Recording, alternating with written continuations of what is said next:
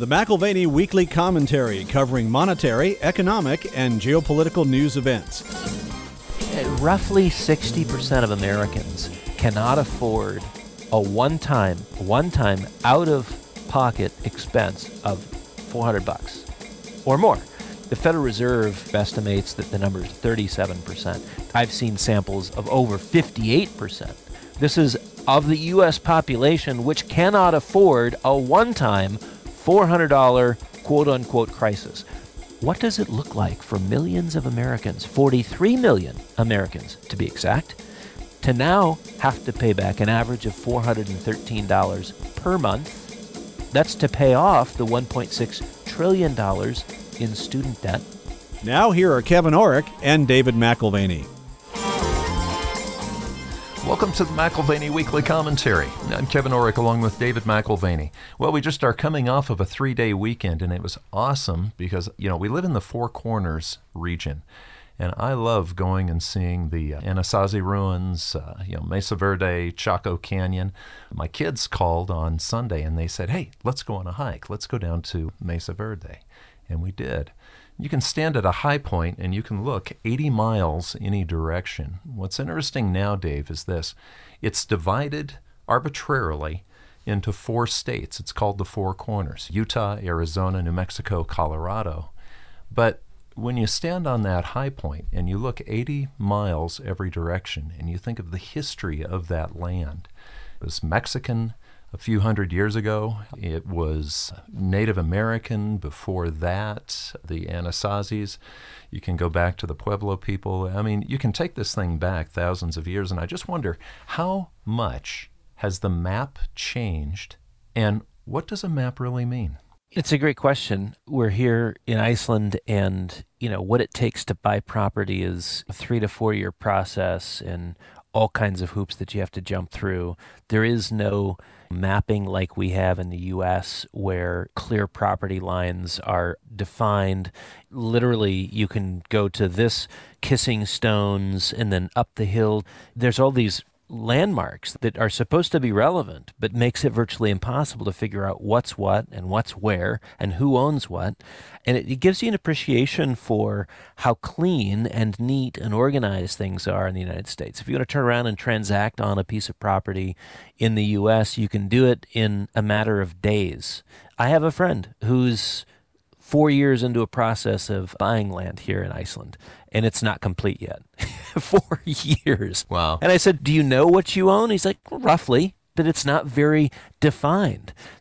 What is in a map? If you ask the British or the continental Europeans in the colonial period, it would be a question of claims and, of course, the counterclaims. Mm-hmm. It would be a question of military viability. One view of a map includes the arbitrary lines created to express aspiration or belief about control. If you're talking about those colonial days in which you would say, here's where my kingdom ends, or where the next step will be as I extend it. The map maker from Oxford, for instance, would see sort of blurred lines of politics, philosophy, economics, and it would be an expression of the claims of the colonizer. But not all map makers think that way. They're not all strategists or politicians with a fluid sense of reality and of ownership. Some are just simple topographers with a sense of concrete structures, the mountains, the valleys, the rivers, and sometimes the limits that are set by those natural structures that you find in the natural world. And anyone who would come to visit you here, Dave, would see maps all over the walls of the office because it's something that you're interested in. And the map of the same place can look very different in a given time. And you even brought up Oxford, and you were thinking more, Oxford University, they think politics, philosophy, economics. That's even a program where they combine the three. I'm thinking of maps that I saw that were drawn that have Oxford in them that actually were train lines. And the map looks very different than, let's say, what we consider state line kinds of maps. And so don't you think time, history, and that sequence has a lot to do with what a map looks like? For sure. Sir Halford Mackinder, in his famous article, The Geographical Pivot of History, combines a sensibility like Cecil Rhodes and sort of the British version of Manifest Destiny. We can probably forgive him for that. But Mackinder combines that with a cold level calculus common to the topography geek. Sometimes reading outside the present moment, in this case, looking back at Mackinder, I think it reveals some blind spots for us today and ones that existed long ago. You can read him and see that he didn't quite have it together either. He was director of the London School of Economics for 5 years between 1903 and 1908, but I think brings clear insights rooted in facts, and he would be more of the topographer when all was said and done. Facts extending through time regardless of transitory political trends. Well, and he looks clearly at natural resources. And I know we bring this up often, but it's interesting. Argentina is a beautiful, interesting country, but it certainly has not had the progress that the United States has, even though it's natural resource rich. Politics has played a big role in that as well. And so I look at other countries. Russia has a lot of natural resources, yet political systems can sometimes mute that. And has been relatively landlocked. That's the contrast Mackinder brings out in this article. Mackinder, by the way, I think is must-reading for the student of geopolitics, in part because his prognostications and predictions aren't colored by modern history. But yeah, he points out that Russia has the advantages of vast natural resources, and its history is that of a great land power, but it is locked away. Limited access to the sea, its ability to project power is limited, blocked by the Arctic Sea on the north end, and as we've talked about in the commentary before, it's what makes those Ukrainian ports so vital. When you think about Ukraine and Crimea, that is the only sea access that Russia has. Yeah, you only have to go to the United States and see either coastline to see how easy it is for us to move things. You know, you can go down to New Orleans in the Gulf. You can look at, of course, New York on the Upper East Side, basically, and then San Francisco. You've got Long Beach. We have the ability to move things based on ocean. I think of China. I mean, look how much coastline China has. Well, and like the U.S., China has navigable rivers. You've got rivers as large as the Mississippi in Africa, but the elevation change is such that they are not navigable. So the inlands of Africa simply can't be gotten to, and a lot of the resources have been there and have been dormant through the years. China maintains a 9,000-mile coastline with a plethora of natural harbors, and it's in a very temperate zone, going as far north as the 50th degree latitude line and as far south as our version of the Florida Keys. Again, it's sort of in a temperate zone, north to south. They're like Maine to the Florida Keys, and that's meant agricultural sustainability for a mass of people with the largest population in the world, neck and neck with India. And that matters a lot. Without food reliability, you're either starving or you're attacking. You know, all of this connects in, Kevin, because we're talking really about the 10-dash line and the redefinition of the map for the Chinese, what they believe is theirs and what the justifications are about what they are making claim to today. Yeah, just look at the book of Daniel. If we were to look at Israel for a second, because back in 2009, I remember we recorded a commentary where you were in Jerusalem and I was here. And, you know, you go back to the book of Daniel and Nebuchadnezzar's dream in Daniel 2, it just talks about these empires. He dreamt first of the Babylonian Empire. That was the head of gold. Then after that, it was replaced by the Medo-Persian Empire, okay, the chest of silver. And then after that, it was Greece, the midsection of bronze or brass. And then finally, the iron mixed with clay, which was the Roman Empire. That really very well predicted the next 500 years, but that map changed over and over. You ask a Babylonian about Jerusalem, they'd say, well, it's ours. Or then after that, the Medo-Persians, or after that, the Greeks, or after that, the Romans. You know, the Palestinians right now, you've got that fight going on. You remember that interview?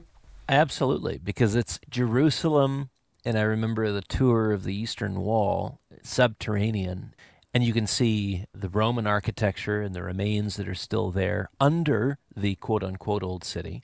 But yeah, these onion layers of complexity in a place that has overlapping ethnic interests, each with their own distinct view of history.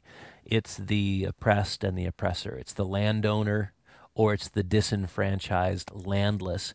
And when you're talking about one versus the other, it just depends on a time frame. Right. Which slice of history? Whose legitimate claim or a grievance, right? And the competing claims often relate to the time frame being referenced. Yeah, China today is no different, but it's an ancient, ancient empire, isn't it? Of course, with a variety of maps. In some of those maps, it was a struggling and small estate. In others, it's the largest empire in the world. In more recent iterations, you've got the old empire, quote unquote, that's been carved up. Nepal and Burma were carved out by the British, Indochina by the French, Taiwan and the Sakhalin Islands were taken by the Japanese. Many inland plateaus and mountains were absorbed by Russia. But prior to that, there was prior to that, and then there was prior to that. Right. So, as they often say, to the victor goes the spoils, but also the writing of the history, right? And so the history that we know is that of those who have most recently possessed the land. And many dispossessed people from the last 2,000 to 3,000 years are not given the same voice as the existing holders of power. Lest you think that sounds like sort of a modern screed on contemporary North American politics. It's not racism, systemic, historical, or any other kind. It's not what has been described there in the United States. That is the victor guarding the spoils of war. This extends throughout all time, regardless of race, regardless of creed, regardless of time frame. And yes, it is the privilege of the victor to control the narrative. I just wonder, too, let's say they have authors that write alternate histories. Let me play with this one for a second. China, with its gigantic coastland, its amazing amount of resources. What if China, for the last several hundred years, like the United States, had a constitutional government, had free markets, had the rights and the privileges that we have here in America? It seems that the communists have really created, I brought up the word mute. That would be an understatement. It has really muted and mutated what they could have been. There's no doubt. If you look at the sea lanes which they have direct access to, and at different points in history have influenced or controlled, they are perfectly positioned for growth in much of the world. If you look at the most recent sort of little period of time, because of the modern disasters of communist-induced poverty and starvation, China was basically put in a half-century penalty box in terms of growth. Maoism was a form of Chinese nationalism that responded to a variety of colonial encroachments and brought dignity back, in some sense, to the Chinese. But his vision was of the old maps, right?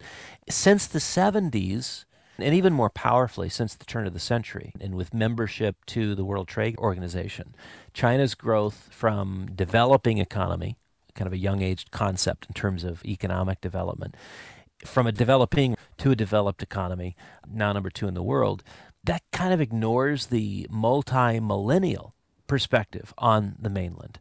In our lens, I think when we think of developed and developing, it really is too economic in nature and distracted by the development language like infancy and adolescence and middle-aged and mature and old-aged. And I think the reality, what I'm trying to say, Kevin, is that Mao and Xi alike see in China a resurgence of power.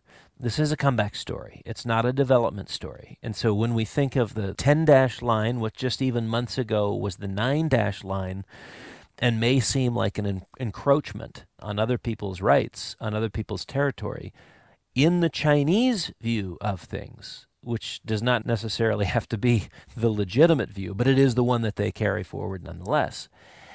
This is a return of the old power. This is a reestablishment of the old borderlands. I think I told you this about 1.5 or 2 years ago. I had some neighbors. We've got 5 acres and they have acreage. But they figured out that there is a shortcut to the main road across our property. So they started taking it without asking. They had a 9-dash line and they made it a 10-dash line. They redrew the map. And I actually had to put some fencing up. I had to put some signs up because it was destroying the property and there were some other complications. I'm not trying to not be a good neighbor, but they had decided to redraw the map and it wasn't really their property. I'm wondering, who told China that they could turn the 9-dash to a 10-dash? Good fences make good neighbors. Yeah. What's really interesting is in the West, there is a precedent which is set by where a fence line is. And it may not actually be a property line, but a fence line, if left established for long enough, can, in some sense, rewrite the property line. And so the conveniences of topography and where you may choose to put a fence because there's too many rocks or it was better to put it to the left or the right of that particular obstruction, you may in future generations be claiming someone else's or giving up your own territory. It's very fascinating. But, the Chinese, they took the land from others. They kept it a while. They built a Great Wall and then had some of their land taken away. Now she wants back what he sees on the old maps. And I realize that's a very cheap history of several thousand years. But the return to the old maps is exactly what we got, with another dash added here in the last few months. And it's not really old. This one was created in 1947. What was a 9-dash line is now a 10-dash line, and actually was 11 dashes from the 1950s. But it became 9 because Mao wanted to concede the Gulf of Tonkin in 1952 to the Vietnamese so as not to offend fellow communists. So Mao's map is now Xi's map, and the lines are coming back into play. The 10-dash line is in play. Does it surprise you that a resurgent Chinese nationalism is being cultivated in a time of deteriorating economic growth? Doesn't surprise me.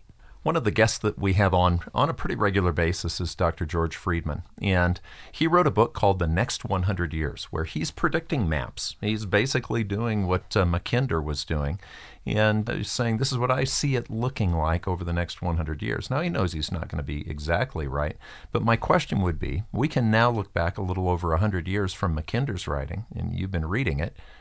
How has it played out? Is his prediction or his predictions, are they coming true? Yeah, some of his writings published posthumously, 1919, truly insightful. And I like that they're apolitical in terms of the current context. As you said, he's been dead for over 100 years. He was a geographer first, then a historian, an academic, and a politician third. And I don't know what role he played at the London School of Economics, if it was the geography insight that put him in that role, or if it was his ability to be an administrator as well. But he oriented his analysis by starting with a map. And the map of China, in his view, with its many geographical advantages, would allow it alongside the U.S. and the U.K. He was a good imperialist through and through, always considering king and country or queen and country.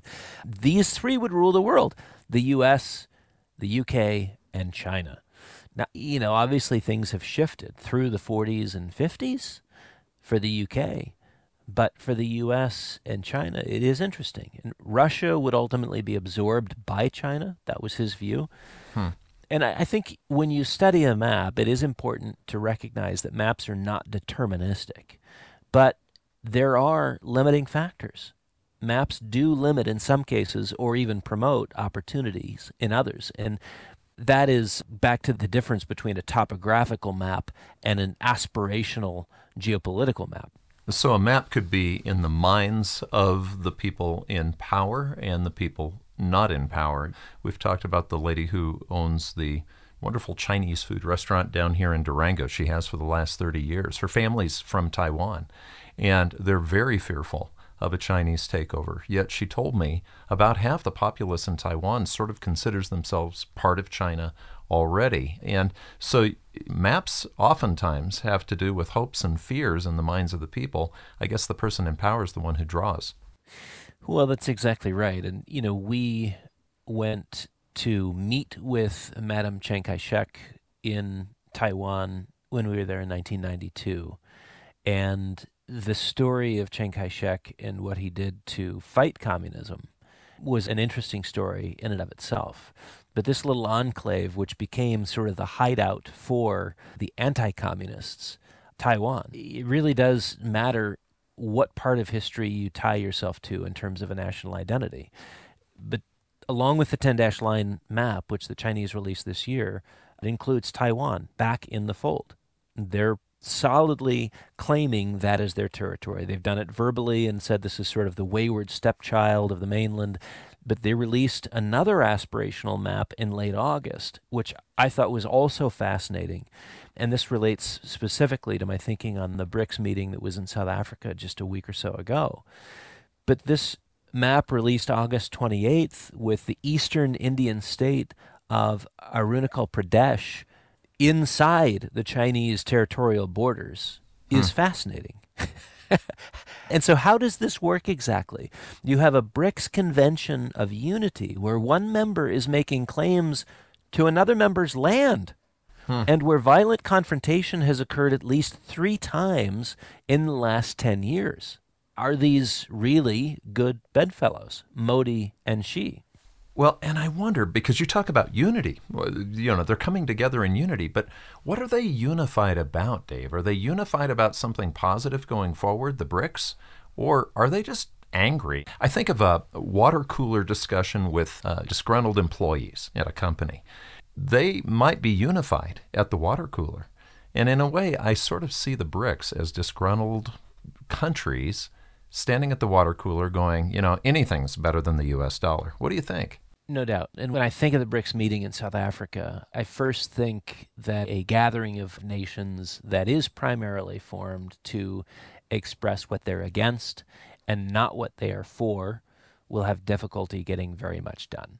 And it's just the difference between critics and creators. To critique is not to create, and if you want something new, criticism is not a sufficient condition for what is next. It's a lot easier to find fault than create harmony. I think the kitchen comes to mind. It's a decent example.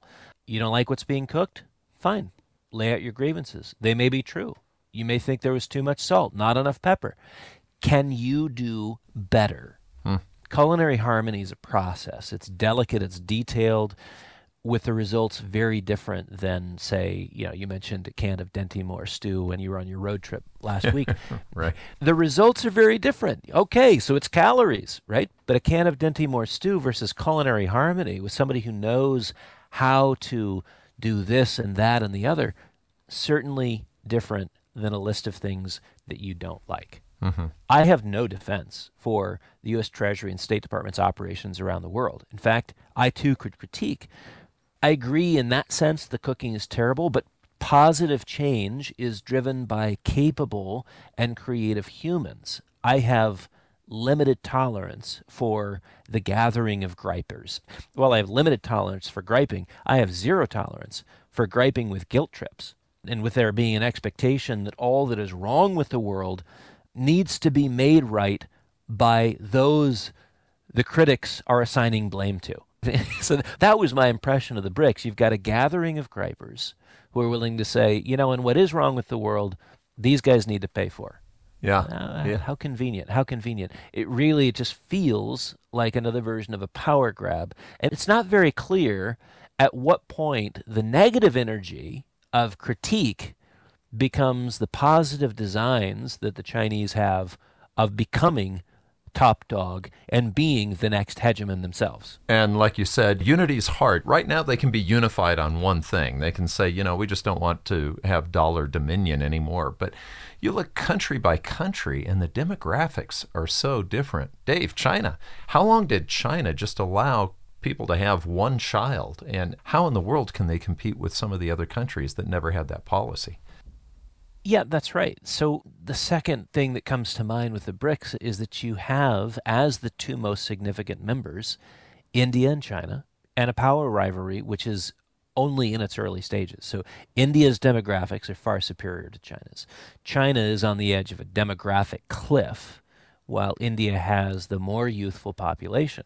And it's fascinating to watch studies and look at studies of GDP growth back to the 90s, and you can see China has been the real growth story from the 90s to the early 2010s, even up till today. If you're looking at the BRICS members, there is one story of growth. It's the Chinese story, only slightly followed by India, and everyone else is a footnote. It doesn't even matter. Doesn't even matter. So there is this trend of increasing growth, but based on what? The Chinese now have one of the most significant issues that a country can have. Too much debt and not enough engine to drive growth and pay it off. So the financial markets and the economy within China are under a tremendous amount of strain. And again, if you want to say, yes, but the Chinese are growing, yes, but the Chinese growth was artificial. It was based on debt. Meanwhile, if you look at the growth within India, it has not been based on debt. Indian integration with Western European and U.S. trade has been critical. They continue to buy defense and sign major defense contracts with France, major defense contracts with the U.S. These are considerable tie-ups, if you will. Software and services to the U.S. and Europe with India, very considerable. Remittances out of predominantly U.S. and U.S. allied countries total, on an annual basis, $100 billion a year. Again, these are the ties that bind. Indian student visas. They're to the U.S., they're to Australia. What's the commonality? It's the Anglosphere. It's not the Sinosphere. You don't have Indian students going to Beijing to get their educations. No, they are coming to the West. The orientation to the U.S. and the positive relationship. And again, it just makes me look at the BRICS and I'm like, wait a minute. What is this? Yes, there's some griping. And I'm not saying it's all illegitimate. Some of it is legitimate. But this is not the remaking of the world order. One of the primary members has this huge connection to us, to the U.S., right? So, I don't know. The orientation of the U.S., the positive relationships here, it supports the notion that the BRICS are unified in an unfairness theme, but are not unified in how any further pie dividing is going to be evenly apportioned to members. I've sometimes wondered if, granted, we use the word BRICS because it's convenient. It sounds like you can spell a word out of it. But I think probably if you were to look at the chief driver of the BRICS is China. So I would call it the CRIBS, CRIBS. Just rearrange the letters a little bit. Now, I would still leave China there, honestly, because of the military and some of the other things, the resources, what have you, even if the demographics are not keeping up. But you, I think, are saying you almost have to come up with a word possibly where the I is in front of the C, ultimately. Is that what you're saying? Yeah, because, one of the reasons why Jim O'Neill picked this cadre of countries was because there was similar growth themes within their economies at the time. But when you have countries that are all experiencing fast growth, it's important to see why are they growing all in lockstep. Well, as it turns out, a tremendous amount of debt in the Chinese economy. We're talking about a banking system which 15 years ago was less than 10 trillion and is now close to $60 trillion in size. The banking system in China is double that of the United States. And I'm not saying that because it's strong. I'm saying there's twice the amount of debt that's been pushed out into the economy by Chinese banks. So they have quote-unquote larger banking system than we do, only because there's that many more IOUs attached to economy, which is an economy which is smaller than ours.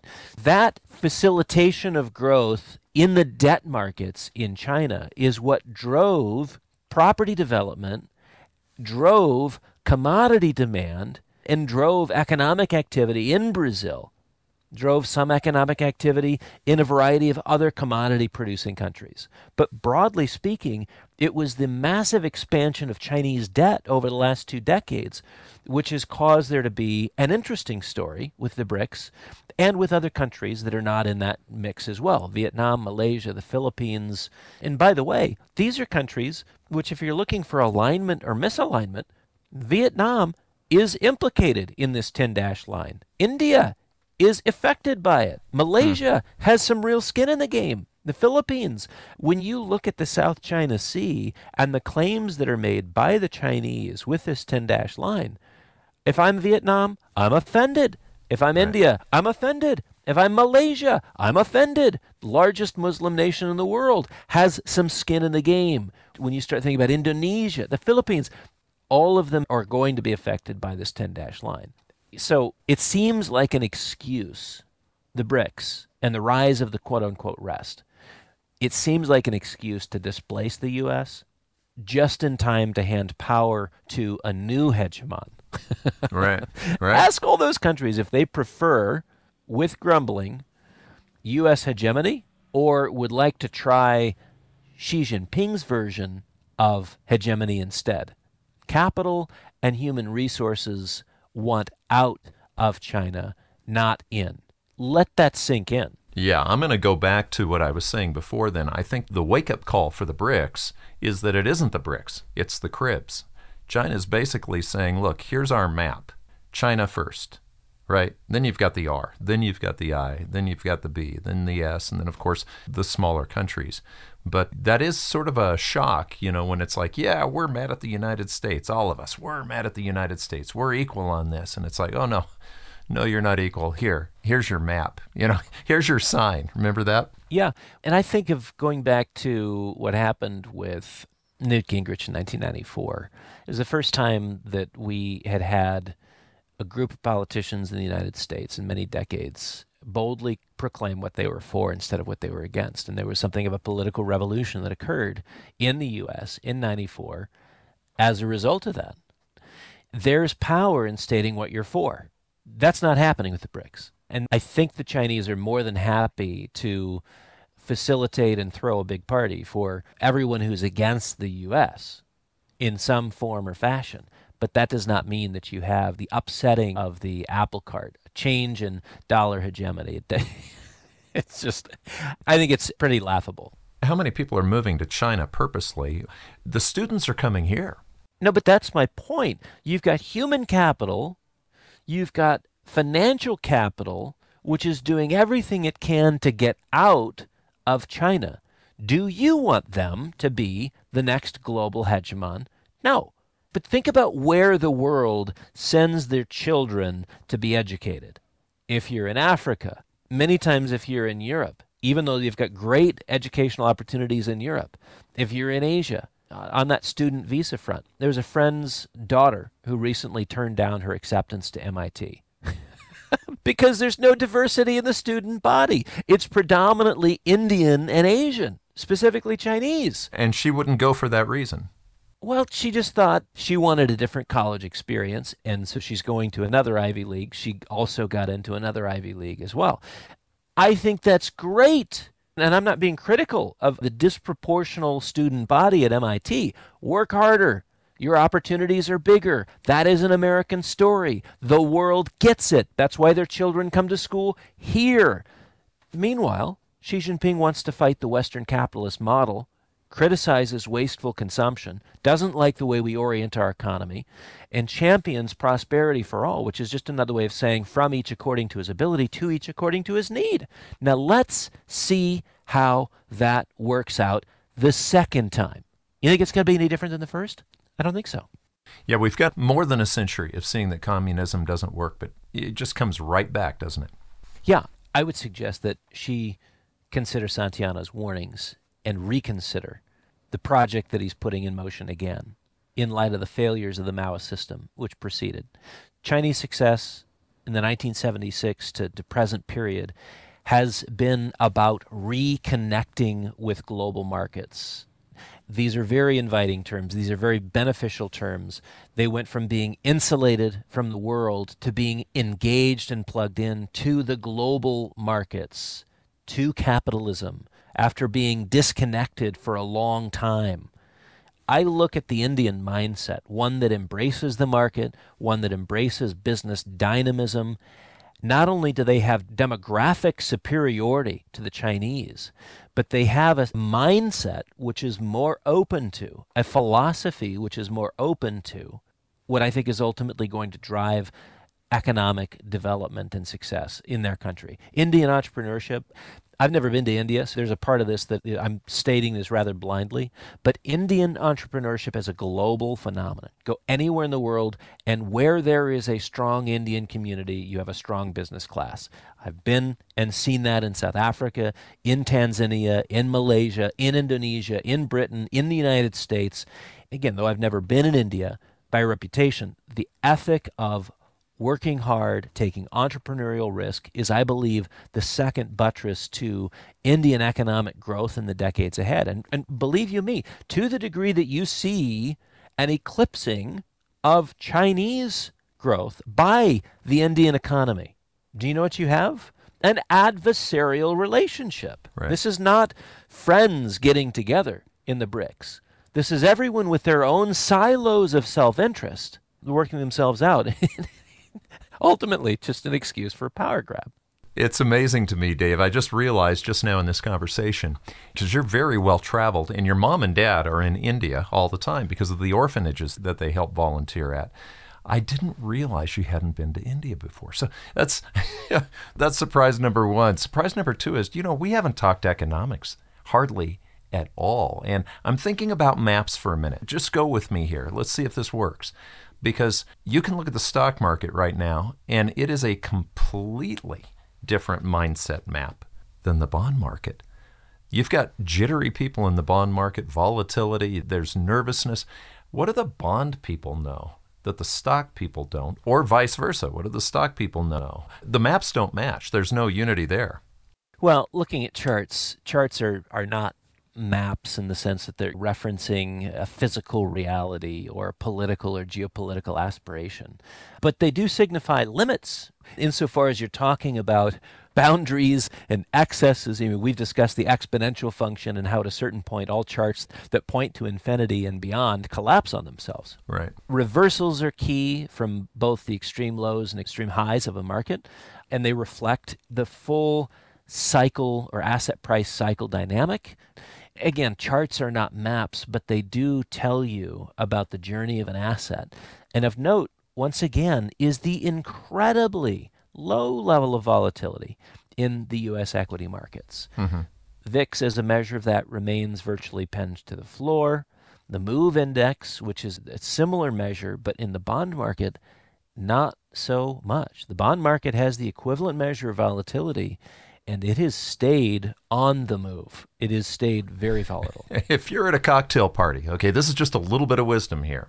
If you're at a cocktail party and you've got some guy talking about his stocks, and you hear over in the other part of the room some guy talking about bonds, move over to the other part of the room. Listen to the bond guy. The debt markets seem to know a whole lot more than the equity markets.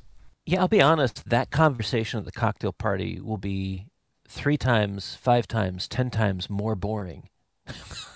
Yeah, the bond guy. But 3 times, 5 times, 10 times more consequential. Yeah. Right? Which is more important? That's it is true. the insights that come from the person who's discussing basis points in the interest rate market. What is the bond market anticipating? The stock market is not. Yeah, speaking of extremes, we've got U3 finally bumps higher, right? Still not at 4%.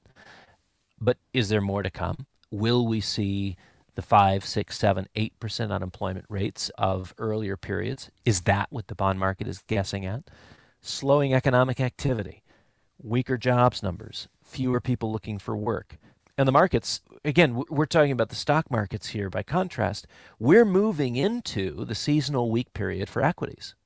This sort of September, October time frame is as bad as it gets, not as good as it gets. We're past the as good as it gets moment. We are moving into the seasonal weak period for the equity markets. Traders are coming back from summer holidays. They're re-engaging with the world of asset pricing, or perhaps you could think of it as asset mispricing. We're also on the cusp of, again, going back to the economy, student loan repayment begins within weeks. 60%.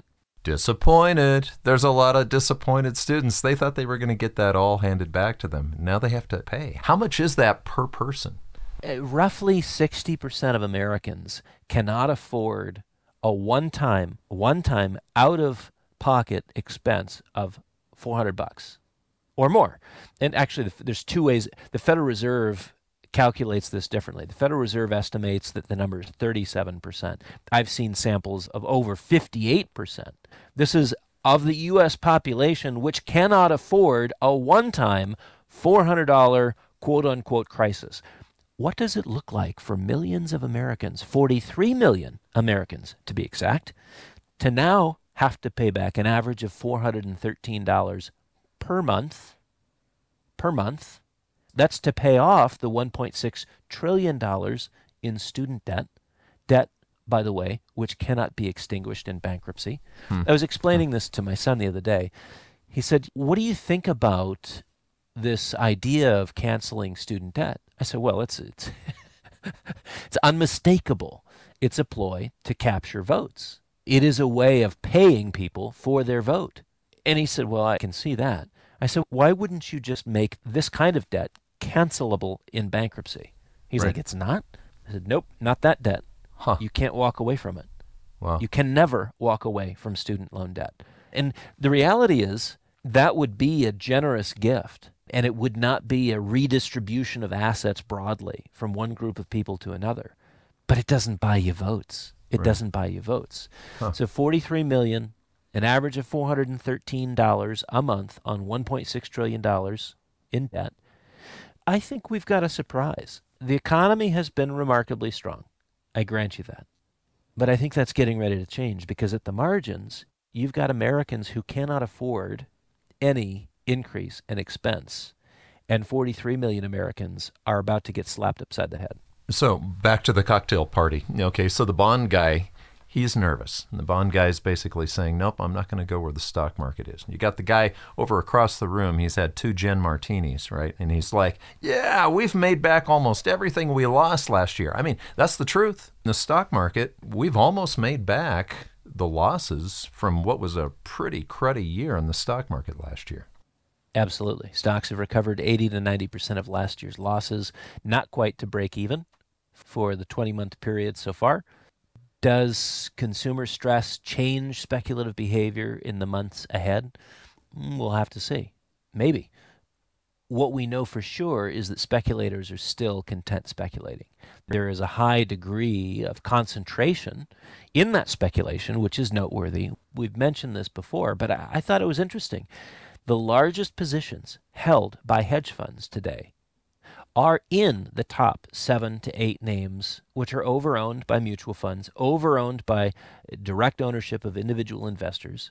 And that makes it really interesting. If there is a reason for a wobble here or there within the stock markets, it's the 7 to 8 names that get dumped by hedge funds. Right. They get dumped by mutual funds.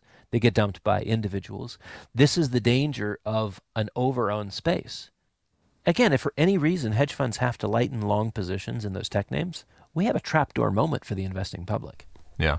Everybody wants out at the same time. I mean, you know, everybody wants in at the same time. That is just very pleasant if you own that stock, right? When everybody's just piling in. But when they're all piling out at the same time, sometimes you don't even have a buyer. I think it's worth talking a little bit about gold just because it's had such an interesting 2 decades. And we have not seen radical dollar declines for that to be sort of the propellant for gold ownership. We mentioned this last week, 3 or 4 reasons why I thought gold would buck the trend in terms of the Summers-Barsky thesis. But there is this reality that as the world of financial assets has increased from 1980 to the present, and we sit just a stone's throw away from all-time highs for the S&P, for NASDAQ, for Dow, one of the least owned and least impressive areas where probably the greatest opportunity lies is in real things. Commodities, real estate, collectibles, precious metals. That is absolutely remarkable. Bank of America, their global investment strategy group, put together an amazing chart going back to 1925 where it contrasts the performance of real assets versus financial assets. And they make a very compelling case that we are at an inflection point with COVID and the war on inequality, as they describe it, being the driver of growth in hard assets, in real things, in commodities, in real estate, in collectibles, in precious metals. and what that signifies is a true bear market in financial assets, right? Overowned, very much overowned, as we mentioned, and concentrated in just a few names. We've seen little to no performance year to date in, call it 492 stocks within the S&P 500. Yeah. Modest returns And certainly it has not put back the losses of last year. The outperformance of 7 to 8 names has been what has painted the tape in a positive light for the S&P 500. My point is, being at what may be a very significant inflection point, one that extends asset repricing over the next 5, 10, 15 years, what side of that line of demarcation, if you will, do you want to be on? You've been listening to the McAlvany Weekly Commentary. I'm Kevin Orrick along with David McAlvany. You can find us at McAlvany.com, McAlvany.com, and you can call us at 800-525-9556. This has been the McAlvany Weekly Commentary. The views expressed should not be considered to be a solicitation or a recommendation for your investment portfolio. You should consult a professional financial advisor to assess your suitability for risk and investment. Join us again next week for a new edition of the McAlvany Weekly Commentary.